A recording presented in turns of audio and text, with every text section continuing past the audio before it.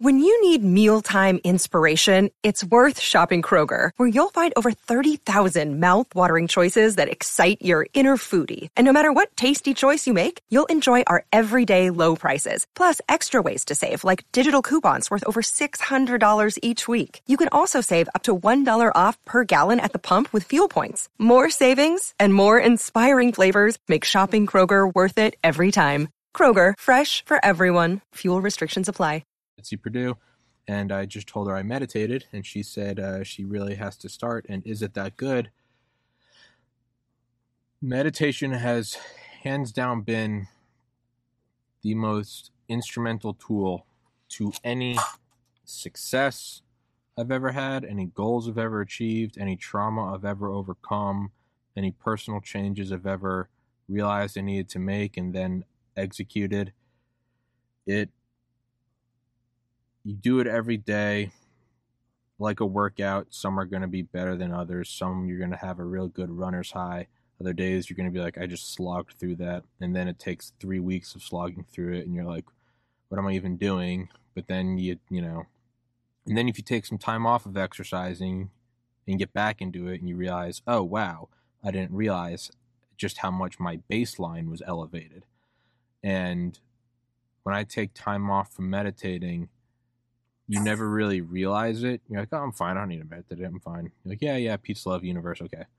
But then maybe you take a week off or 2 weeks off, and either you'll kind of hit a breaking point of just like stressed and anxious, and your mind, you're jumping from pleasure to pleasure, food, sex, alcohol, sleep, video games, shower, and you're always grabbing. And then you'll sit down and meditate, or it won't be anything negative. One day you'll just be like, I should probably get back into it. And you'll have one like I just did today that reminds me why I started meditating, because you finish and it's like taking off shoes that are too tight. It's like being kind of frozen and like moving your body and like all the ice breaks off of you. And as Terence McKenna said, stresses and anxieties fall off you like water beating up off a duck's back. And like hygiene, it lasts for a little while. And so you got to do it every day. And so that's what I would say. I've been trying to get my mom into it. I've been trying to get everyone into it forever. And you wonder, how does meditation help you get into med school? How does it help you lose weight? How does it help you start a You can't explain it until you do it. And then you can't explain love to someone until they have that puppy love experience and they're like, there it is. You can't explain loss to someone until you bury a family member and you're like, all right, there it is. If you just do it, I mean, it centers you. It really, in a way that's indescribable. And even, I don't just mean to, oh, you're the layman who's never meditated. I mean, tomorrow morning, before I meditate, I won't understand what I'm talking about right now. I'll be like, yeah, meditation, yeah, sure, fine, whatever. Every day you do it, you're like, oh, you can wake up from a dream. The very next night when you're in a dream, you're not like, oh, this is a dream. No, you're right back doing the thing, running from whatever. Last night I had a dream that I like robbed a 7-Eleven and I was like, why did I do that? I'm going to go to jail now. I have a great life. And I woke up and I was like, thank God, that's a dream. Does that mean that I'm never going to have a dream like that again? I'll probably have one a night because I'm an anxious person, and I'll have 80 trillion more. And every morning you wake up. So that's my spiel for meditation. If anyone ever tries to sell you something on meditation, it's BS. Meditation requires no purchase of anything. If anyone says this is the way to meditate, it's BS. You just figure out on your own. Maybe you follow your breath. Maybe you do a mantra. Maybe you focus inwards. Maybe you whatever. But that is my 5-minute spiel on meditation, Mitzi. I would recommend it to anyone and everyone. If I don't get enough sleep, that's one thing. I can go through a podcast. I have to meditate. Maybe one day I don't get in a workout. All right. I have to meditate. Maybe 1 week I don't knock out an audiobook like I do every week. That's fine. Up on Christmas break, visiting my parents, not dieting, I'm not exercising, I'm not sleeping enough, I'm being lazy, watching movies all day, building fires, whatever. One thing I still do every day was meditate. It just focuses everything. It's like glasses for your soul. You put them on and you're like, oh, I can see everything again. You're like, oh yeah. And then if you lose your glasses, you're like, yeah, I'm fine. You're squinting, you're looking around, and then you find them again one day and you're like, oh wow, the leaves really are pretty. So enough of my ranting. Miss Mitzi Perdue, for all the new listeners, please introduce yourself. All right, I'm Mitzi Perdue. I've declared myself Tommy's honorary grandmother. I mean, you need an 80-year-old in your life to display wisdom, and I'm here to do it. I guess my claim to fame is I'm Frank Perdue's widow, the chicken guy, and then my late father was the co-founder and president of the Sheraton Hotels. So I have a lifetime fascination with success. And to introduce myself in a way that you wouldn't know, Tommy, I have another claim to fame. I'm working on a biography of Mark Victor Hansen, the Chicken Soup for the Soul guy. Yeah. And it's going so well. And I mentioned that I'm, my two claims to fame, two famous people, but Mark Victor Hansen is kind of satisfying a lifelong fascination I have with what makes people a success. So my father clearly was. My late husband clearly was. Mark Victor Hansen, for those who don't know, his series, of which he was a co-author, Chicken Soup for the Soul, has sold 500 million books. 500 million! I mean, when I write a book, I'm feeling really good when I somehow regularly sell about 5,000. Can you imagine 500 million? No, I can't wrap my head around that. Okay, then he's also had 57 books on the bestseller list on the New York Times, 57 different titles, and something else he's in the Guinness Book of World Records for. Nobody else has ever had 7 books on the New York Times bestseller list at the same time. Good Lord.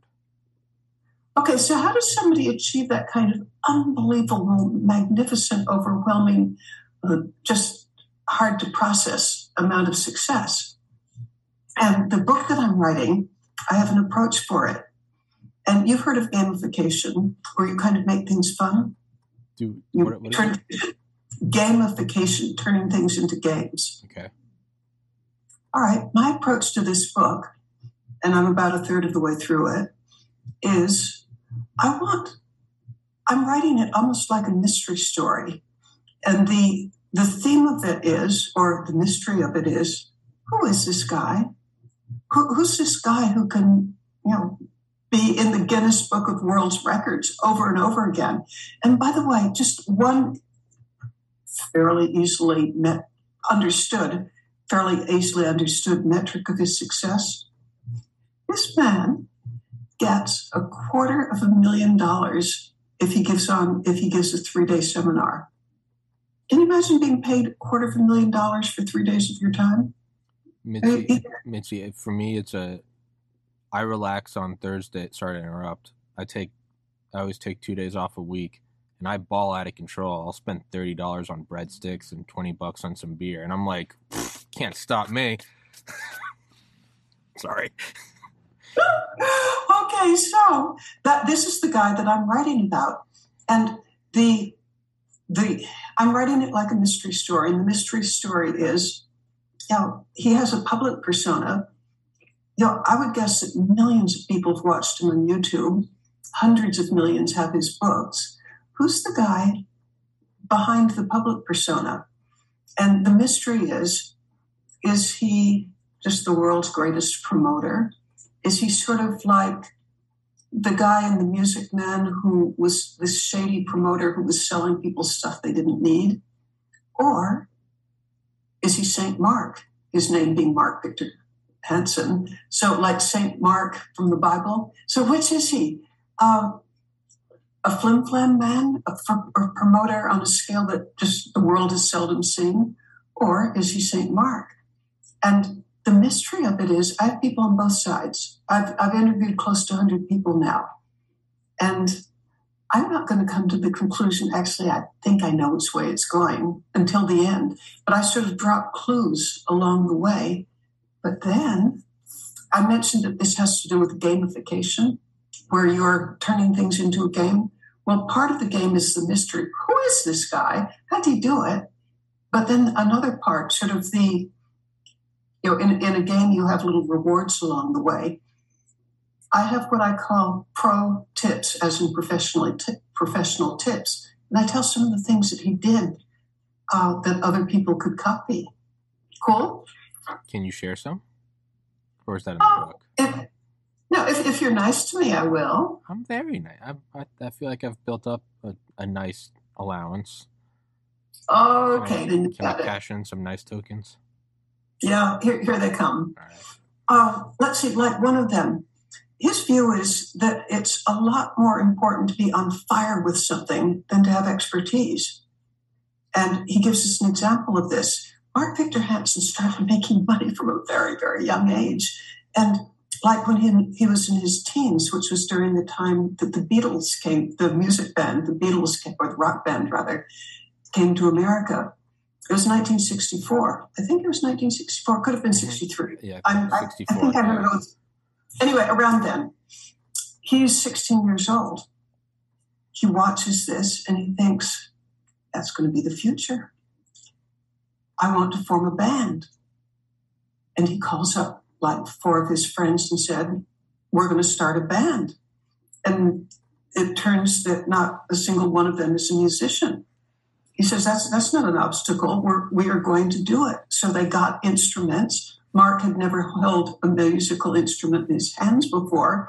He bought a bass guitar and in several weeks taught himself to play. His friends taught themselves to play. Within, a couple of months, they're performing first at retirement homes, then at churches.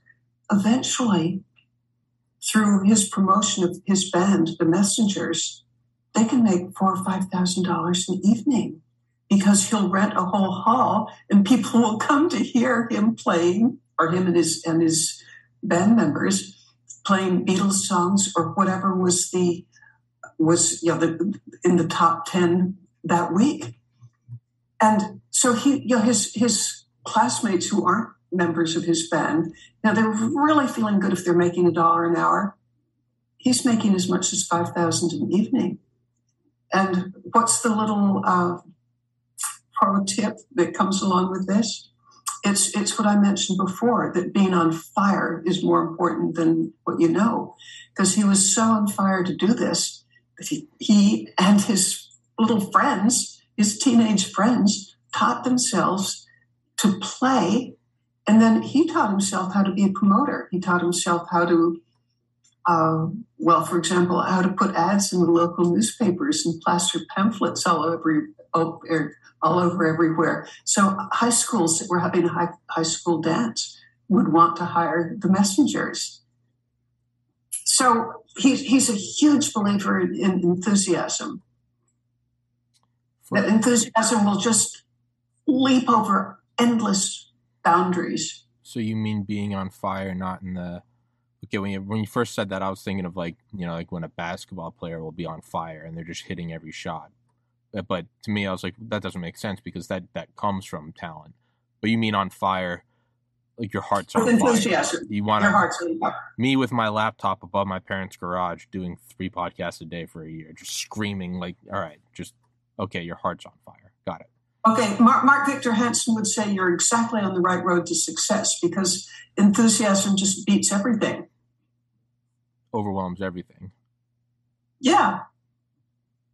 So how did that move forward then? How does that develop? Because do you have to stay passionate about that one thing forever? Because what happens? Because oftentimes that, like I've experienced it before, whether it was lifting weights in high school, basketball in middle school, pre-med in college, forming that charity after my brother passed, learning graphic design, and now at the podcast. But I can't force it. If someone said, hey, you should really get on fire about crypto, I'd be like, I get it's the future, but I don't care. Like, I know but It's not where my heart is. I mean, space tourism is probably, Elon Musk and Bezos, the two richest guys in the world, are both moving they want to move all their operations to space. Yeah, that's great. I don't care about orbital mechanics. So does it matter what the fire is about? Because I can't focus my fire. Someone else might look at this and go, you're having fun with the podcast. I can never bring myself to sit down in front of a camera and interview people. So I don't even know where my question is in there. But I don't care what your question is. I'm going to answer something right anyway, which is Mark Victor Hansen didn't stick with it.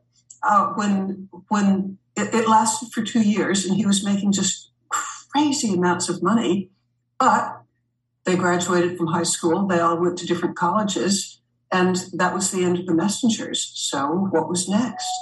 Well, at the college that Mark attended, Buckminster Fuller, who was a student of Einstein, became his mentor. He, for 4 years as an undergraduate, he worked for him, and then for 3 years in graduate school, he worked for him.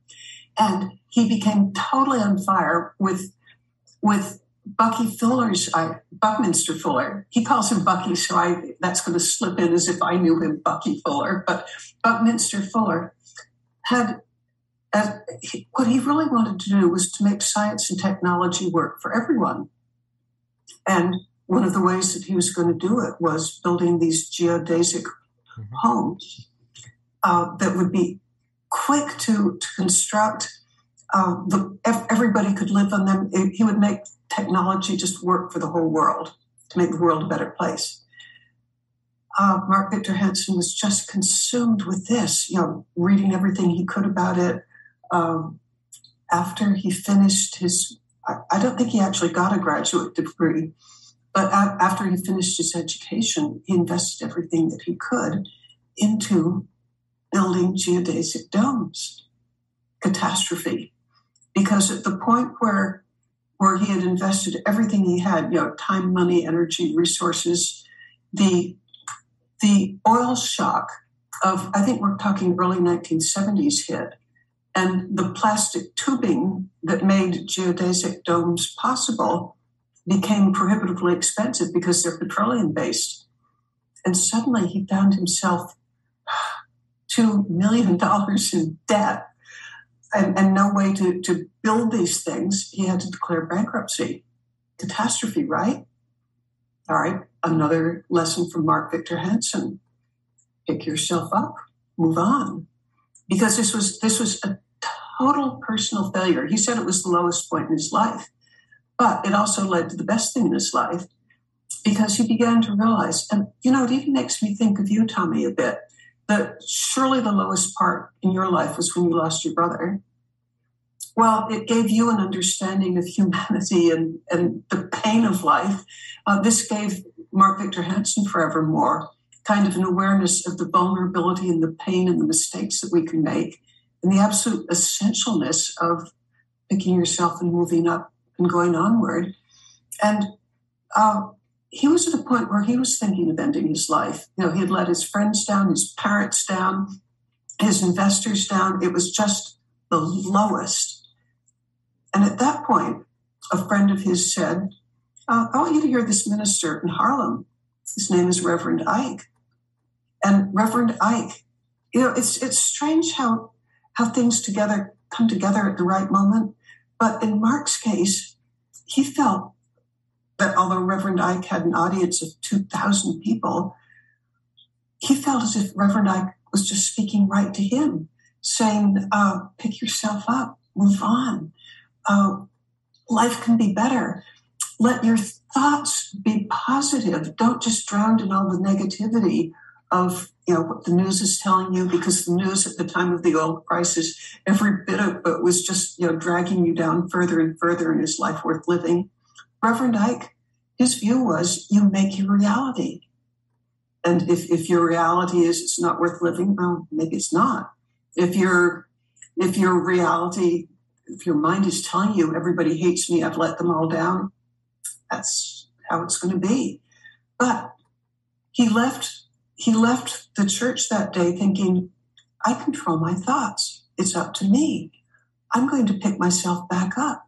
And lo and behold, it worked. It worked so much that his energy began to come back. For the next 7 years, he attended Reverend Ike's sermons, probably one of the few white people or Caucasian people in the church. And it began to occur to him, if words could make so much difference to my life, wonder if what I'm learning could help others. I want to be a public speaker. And the next thing he knew, another really fortuitous thing happened. I think he had 4 roommates at that point, and he was kind of living hand to mouth, doing chores here and there just to get money to pay his small share of the rent. But a friend of his had an extra ticket to hear an inspirational speaker. And he said, Mark, come on, gotta come. And Mark had nothing better to do and went to hear somebody whose profession was public speaker. And suddenly the light just dawned on Mark Victor Hansen. This is what I want to do. I want to take all the pain and misery from my failures and maybe some of the lessons from some of my successes, and I want to be a public speaker. He went to hear the guy talk. The guy was just absolutely terrific. Mark went up to him afterwards and said, I want to do what you do. I want to be a public speaker. And the guy said, good luck with that. Your chances of making a living at it is like less than 1 in 1,000. And Mark said, but this is what I want to do. I feel a calling. I feel as if, he's probably 27 at this point. I feel as if everything that I've learned up to now has come together in this one thing. I want to be a public speaker. Well, the guy took sympathy on the young man, the seasoned speaker, and said, okay, I'll tell you some places where you can speak where I can't. I just don't have the time. And Mark began for that year giving 3 speeches a day for an entire year. And if you practice something for 3 times a day for an entire year, boy, you've learned a lot of what works and what doesn't work, how to connect, or that's not working, bail. And by the end, that is what he stuck with for the rest of his life from then on, communications. But, again, a lesson. In his case, it was find a mentor, find somebody who inspires you, find somebody that makes you see kind of a bigger picture of what you could be. And in his case, he found that person in Reverend Ike. But then I kind of think that he's transcended his initial mentor. Mm-hmm. And, some people call him now mentor to the world. It does seem like I think back to meditation, that's why I'm such a big fan of it, it sounds like one of those cheesy motivational posters, but it's like, it's not about what's happening, it's about how you react to it. And, you can, I don't know, it's January 19th right now. You can, I wake up and go to the gym and it's cold out. There's still not a whole lot of sunlight in the day. And you can go, oh, it's snowy day, it's cold, it's freezing, I don't want to do it. Or you can look at it as just like, I look at them like, all right, first 2 hours of the day are going to suck. Get up, go to the gym, get on the treadmill, do the weights. As I'm doing the weights, if there's no one else in the weight room, I would just be swearing. It just hurts so much. And I'll go up to the highest weight and I'll hit it and I'll be like, all right, it's downhill. Now I'm going back down to the lighter weights. Finish that. And I'm like, all right, hardest part of the day is over. And I come back and I'm still freezing and I get in the shower. And then once I get dressed and do the meditation, to me, I'm like, because even meditation, it takes a minute to get into it. You never go, like working out, you never go into it like, let's do it. Maybe once in a blue moon you do, but it's like, I'm not going to want to do it until I'm on the treadmill for 5 or 6 minutes and the blood's moving and you're kind of waking up and you're like, all right, let's work out. Let's do it now. Let's get it done. It's the same thing. It's kind of like the meme, I never want to get in the shower and I never want to get out of the shower. But if you can it's just off, like, dude, just take a shower, just shave, just lather your hair, just get in the shower. You always feel immediately better. You feel clean, you feel better. So to me, I look at like workouts or dieting or cold morning, which isn't really a good analogy because I love the cold. But even, okay, we'll say, what? Oh, I'm interrupting. Bad Mitzi, but I started, so I'm going to keep on. Fine. Go for it. Okay. You, one of the many influences you and your guests have had on me, but this is particularly you. Remember once you say that you keep your room at, is it 55, 57? It's 58 right now. I'll turn it down to like 55 in the summer at night, but I do 58. Okay. But you also said that you didn't just get used to it, you crave it. So I've been trying that. And like right now, I think the room's probably about 60, but I can perfectly happily and contentedly be at 57. I stop wearing a coat when I go out. Like this morning, January 19th, it was fairly cold when I was out there and there was a fairly stiff wind. It's probably 25, but I'm thinking, my mental attitude is, aren't I lucky? It's winter. I get to enjoy this cold. And I have friends who say, where's your coat? Did you forget it? No, it's because I'm enjoying it. Or even taking a cold shower. Mm-hmm. I've been doing that for years because I'm a big believer in thermal resilience. Oh, yeah. Have you come across that thought? I do cold showers. I did them in college, stopped for several years, and I started last year or so.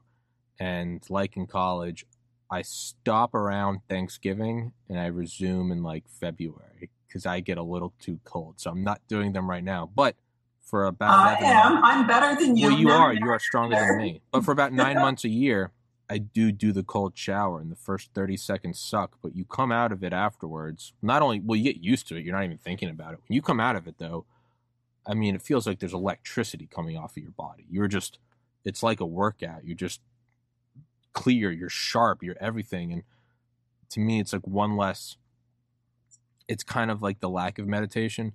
I don't want to get out of bed, and then you get out of bed, and you're like, okay, I want to eat, and then you eat, and I'm out of food. Now I get in a hot shower, you don't want to get out of the hot shower, and then the hot water starts to go away, and you're constantly having the rug pulled out from under you, versus you can either be forced, or you can just lean into it. Wake up, going to go to the gym. I don't want to do it. I go to the gym, and I have my workout clothes already for tomorrow folded on the floor at the end of my bed. I wake up, put them on, immediately go, and you lean into it.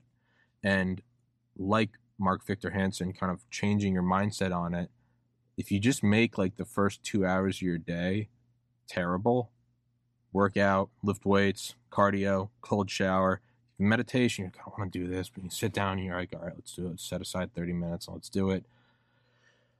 You come out of it afterwards and you're like, oh, I conquered that, and the rest of the day is easy. I do a podcast, I'm going to do some groceries later, whatever. It's all simple. And it's the shifting of the mindset. And to me, I have to do it every day, or I do sink into depression. But if you do shift your mind, I know it sounds so cheesy, but if you just shift your mind to it and just make it a game, 2 hours of shit today, just get it done, and then you finish, and I already feel like my day's over. I got a podcast with you. I got another podcast after this. But I'm like, it's over. I already beat the thing. I beat the game. I'm the chess master. Now I'm just running at the clock. I'm like, yeah, going to play some video games with my friends later, take a hot shower, eat some dinner, and I'm going to go to bed, and it's going to be awesome. And I'm going to wake up tomorrow, and I'm going to tell myself 2 hours of shit. I just got 2 hours of shit. And then there's a meta to it. I have 5 days of shit. Excuse my French. I have 5 days of shit. I take 2 days off a week.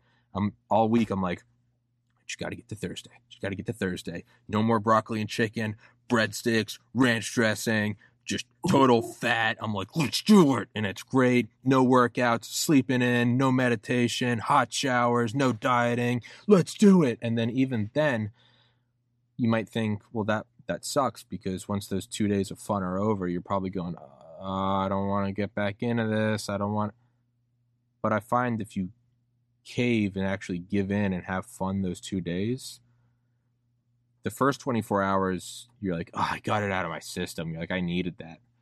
The next 24 hours, by the time the second day is over, you're like, man, this French dressing doesn't taste so good anymore. Like, dude, I'm kind of hungover. I don't know if I want another beer. And I'll force myself to be like, no, you're having some beers tonight. I will wake up on Sunday and go, I am so ready. I'm not even kidding. I wake up and I'm like, let's work out, let's diet, cold showers. I want broccoli. I want multivitamins. I want to listen to audio. That's another thing. I listen to an audiobook a week. I want audiobooks on 2x speed. I'm going to send emails. I'm going to get guests. Let's crush it. Let's grow the podcast. I keep metrics of everything. So it's a game. I'm like, more subscribers. We're getting more views. And then it's the whole other meta theme. By day 2, you're like, only 4 more days of this, and then it's back to breadsticks. And you might be asking yourself, well, where is there ever peace? If all week you're going, I want breadsticks and beer, and then after you've had breadsticks and beer, you're going, I feel sick, I feel fat, I just want to start dieting again. Where do you ever find the peace? You wake up, I just want to get this workout over so I can play video games. But by the time you're finished video games, you're like, I need to go to bed, I have stuff to do tomorrow. Where's the peace? Are you not just jumping from thing to thing? Warm bed, food, hot shower. You have to zoom out further. Well, what am I actually doing? There's a much greater meta theme. Every week I've managed to, because I gained a lot of weight after my brother died and I put off losing it for years, I've lost about 25 pounds since October. And it's because every week I can manage to just shave off a pound. I probably shave off 2 pounds, then I gain a pound of breadsticks and beer. Net is 1 pound gone. At the end of every week, it's not nullified. I have 6 or 7 more podcasts in the library. I have that many more guests. I have that many more viewers. It's just, the subscribers are slowly moving up. There's more and more people, more unique viewers, more unique audience, more unique visitors. And this thing is growing and growing and growing. So it may look like you're just treading water. Work all week, take a break. And when you're working, you can only think about the break. And when you're taking the break, you can only think about working. It's actually much different, though. Just like when you're pedaling a bike, you're going down and then, you're going up. And then you're going down and then it's coming up. Well, the whole bike is moving. So if you zoom out, not from the morning, 2 hours, and then kind of the rest of the day is easy, or 5 days of work and then 2 days off. If you zoom out much further, so what the podcast is about 25 months old now.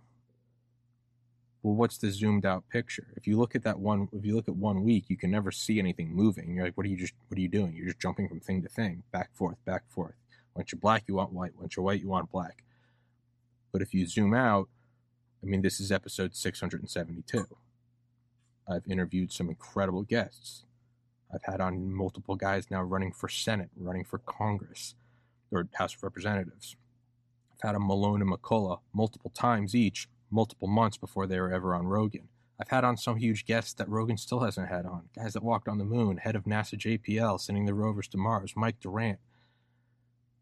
And still, you never once see it, but what?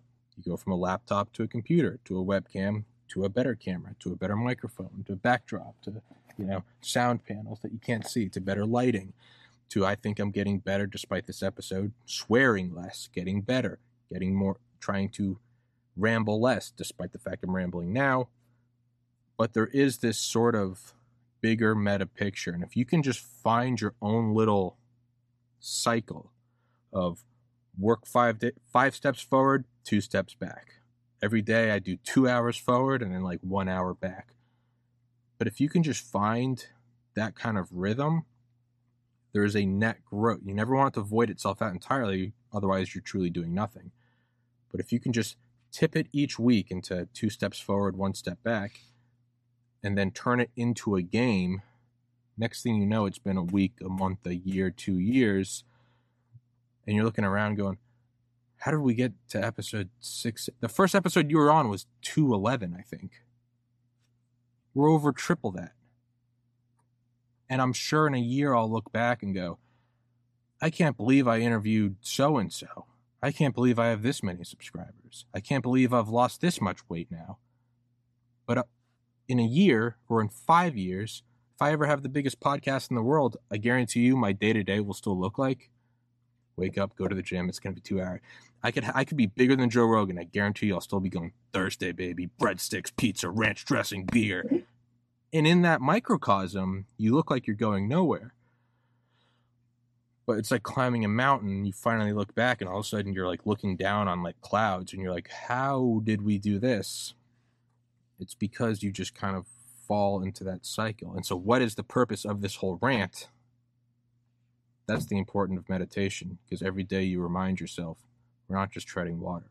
We're moving very slowly, like a glacier moves a quarter inch a year, but give it an ice age and it will bulldoze a mountain.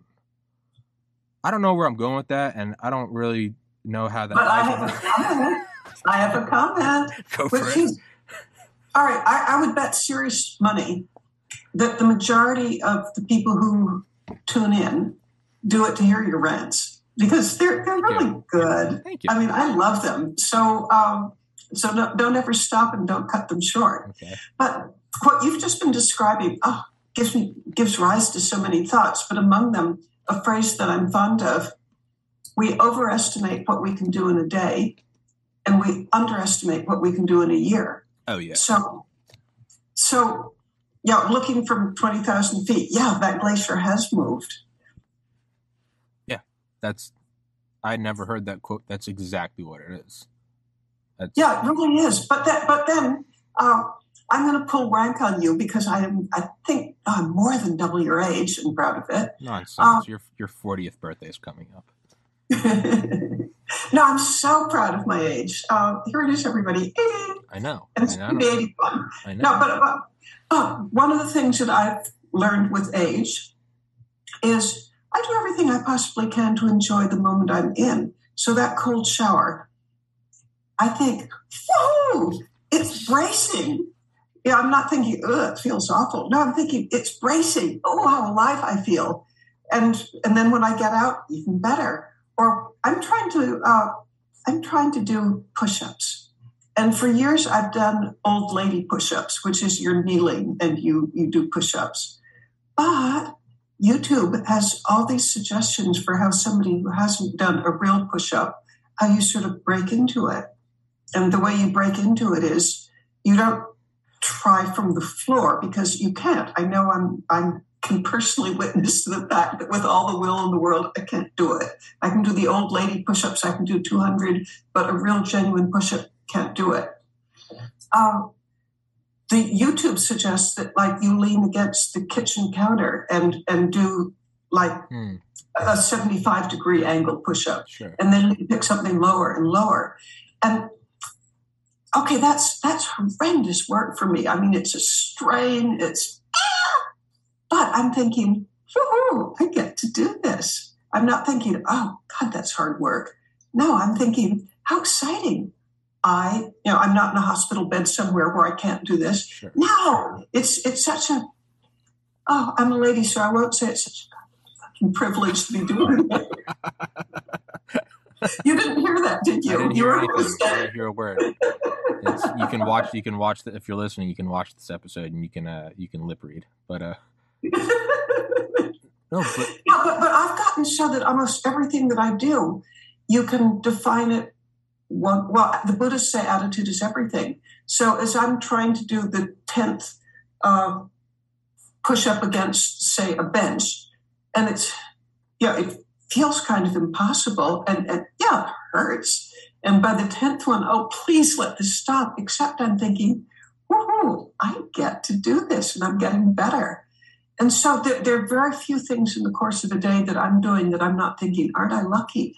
And as for walking out in the cold, well, okay, here's the sin of pride, but I'm really proud that I can now walk out in the wind when it's 30 and I'm not wearing a coat. And it's not bothering me. It's not worse. It's probably better than being in the cold shower. Absolutely. And by the way, that's partly because of adaptation. Mm-hmm. The more brown fat you develop, the more thermal resistance you have, the less it bothers you. Yeah. So I even rejoice in that. And I'm thinking of, I was jogging recently in New York with a girlfriend on the East River. And there, there's plenty of wind, and it's raw and it's cold. And she was bundled up with one of those, I guess, I'm not sure, they're kind of puffy and then scarves. Yeah. And I was just wearing like something I might wear in the summer. And she's freezing as we're jogging along, and I'm feeling good. So that tells me that there really is something to thermal resilience, that you can build up to it. Oh, it's And what you're talking about is like another part of meditation. When I remember when I started, that's why I meditated so much in college. Because if you woke up, I know I've got you for 11 more minutes. When I woke up, if I just looked at, when I wouldn't meditate, you would start to stop seeing what you can do in a year. And it would start to seem that what you had to do in a year, you had to do today. And so, I mean, it would spiral. First, you'd be like, I got to study for organic chemistry and calculus. Maybe you don't go another day without meditating. You're like, oh man. And then next, in the spring, I got to take biochemistry and like, I got to do all that because that's a weed out class. And you'd start to zoom out even more. You'd be like, oh, I got to start studying for the MCAT. That's in 2 years. I don't even know where I'm going to go to medical school. I got to go to a good medical school because where am I going to go for resident? That's so much money. And where do I want to live? And it starts to pull you apart at the seams because you're looking at, you're the glacier and you're looking at the mountain range and you're going, I don't know how. But if you meditate, it comes all the way back in to be like, I just gotta study, I just gotta ace these classes this semester, meditate more. I just gotta knock out these next tests, meditate more. That's next week. Today I just gotta study OChem and I still gotta study meditate more. I'm gonna study OChem for an hour right now. And let's just take that building block and like building a skyscraper, we're just going to put down one brick. And you do it. And for me, I found out at around the 90-minute mark, my brain would start to drift off again. I got so much to do. And so I would meditate again for like 10 minutes just to, not even for some like universal peace and what is the nature of consciousness. It was just, what do I have to do today? Now I got to study calculus. And you get through it. It still didn't seem like a lot. But if you stayed in that sort of blinders, that microcosm, that's when you look back at the end of the semester and go, did I really get a 4.0 while taking organic chemistry, calculus, physiology, and anatomy? Like how did I do that? But it's because you were focused. So to go with the exercise, I look at how in shape I was in college. That didn't happen in college. It happened because I worked out every day in college. I worked out every day for 4 years in high school. And I worked out every day starting in 7th grade. When I gained a bunch of weight and stopped exercising for several years living at home between 2016 and 2019, I'd get really amped up about losing weight and getting back in the gym, and then I'd get discouraged. Versus about the same time I started the podcast, I got on the treadmill. And I started at 1 mile per hour. And I walk 1 mile every day. Every 10th of a mile, I go up by 0.1 miles an hour. So by the end of the one, you start at 1 mile an hour. By the time you're finished, it's at 2 miles an hour. Okay, good. Every month, I put my starting point 0.1 miles per hour faster. Doesn't seem like a lot. At the end of the year, you're starting at 2. Right now, I'm starting at 3.5 miles an hour. And wow. In February, I'll be starting at 3.6. In college, I used to do sets, not just 4 times a day. I would do 120 push-ups. Oh. Forever, I could only do like 5 or 10 again. I literally started like a week ago. I do 25 every day now. And in February, I'll do 30. And it's these tiny little things that if I lose sight of the big goal, man, I used to be in so much better shape. I'm getting old. I'm never going to be able to do this again. But you meditate. Not only that, you can start to look at things that have worked. I look at the podcast. I'm like, how did we get here? We got here by just little baby steps every day. So now, I only started this last October. Same thing with dieting. Now I'm down 20-something pounds. Like, all right, keep going. Every once in a while, I'll get in my head. I'm like, I still got to lose like another 25 pounds. Shh. Just focus on what are we doing today. All these things, and that's what I said at the beginning of the podcast. So how does that apply to med school or weight loss or muscle gain or the podcast? It doesn't matter what it is. It does not matter what it is. Playing baseball, becoming a musician, I don't know, becoming a painter. What meditation is it allows you to see the big picture. You go, well, what will happen if I do this every day for 5 years? And then it also allows, what do I have to do today? And I know I cut you off, but I did want to say what you talk about with being in the moment, that's what meditation allows. Instead of, I got to go work out, meditate and you're like, oh, we're just putting down one more brick today. Just one more brick. Don't blink. It's going to be a month. Don't blink. It's going to be a year. Episode 672. How do we get here? If you ask me right now, how are you going to get to episode 1,000? Dude, I don't know how I'm going to get to 1,000. That's so far. No. I'm going to go for episode 673 after this. And tomorrow, believe it or not, I'm going to go for 674. And rant again. So part of it is breaking things down to smaller and smaller amounts. Smallest. I brought a prop for you to see. All right. And for those who are listening, I'm holding up a giant hourglass. It's about a foot tall, and it's got black sand in the top. And this is my wonderful new tool for if there's a job I don't want to do. I don't mind investing an hour in something. So I tilt this hourglass upside down, and I can watch it throughout the hour, and it encourages me. And I love somehow the symbolism of watching the sands of time draining away. You could look at it as being depressing. I look at it as being hugely energizing because it's telling me, oh, I've got an hour to get this thing done. And have you ever heard of Parkinson's law? No. Parkinson's law is that work expends to fill the time available for its completion. Yeah. Okay. I know what it is. Yeah. Okay. So if I have 3 hours to work in a job, by gosh, it's going to take 3 hours. But if I've got this wonderful little prop here, my hourglass, and I give myself an hour to do it, then I don't go answer emails or make a pot of tea or the 100 little rabbit holes that can distract you. No, this watching the sands of time keeps me hugely focused. That's another huge thing I would say. Yeah, is I purposely schedule podcasts 2 hours from the point that I wake up.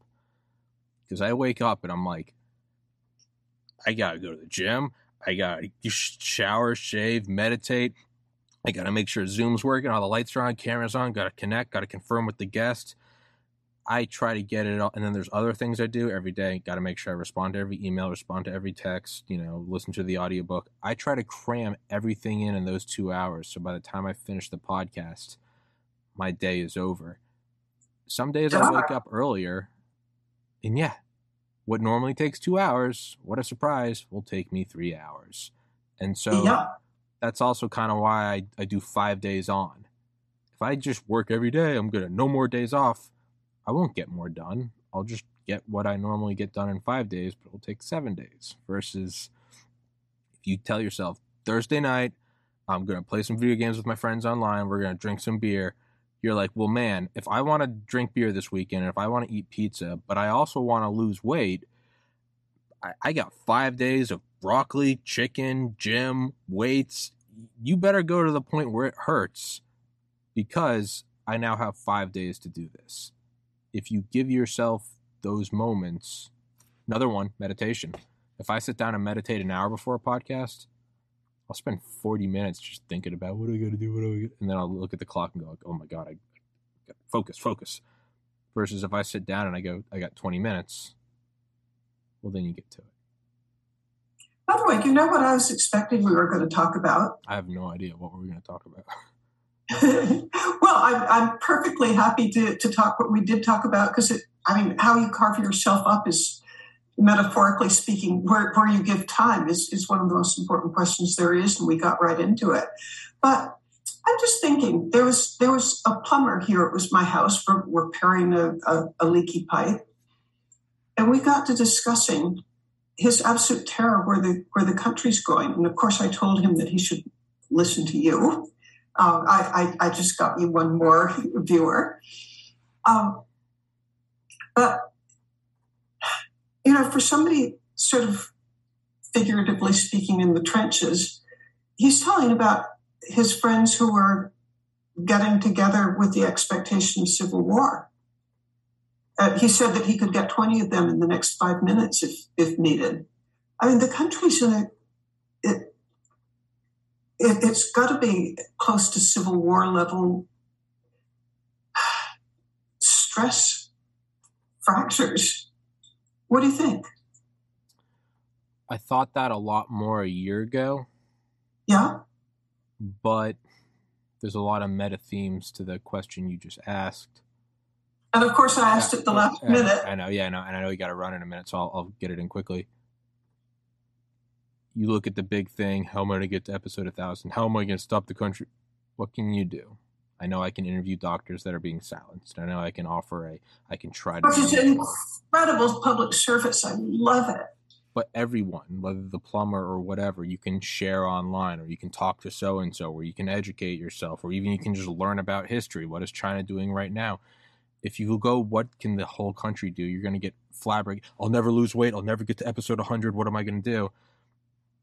The country is your big goal. What can you do? You're one little brick.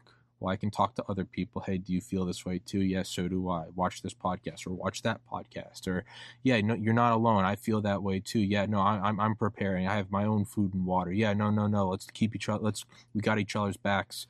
When you do that, that's how everything gets bigger. And you fill the amount of work. You fill the amount of time with the work you have to do. There's never really been that 2 hour, I got a podcast in 2 hours. I'm in bed right now. I got to get going in 2 hours. I got to be worked out, meditated, showered, shaved, clothed, everything. There's never really been a drive in the last, not since World War II.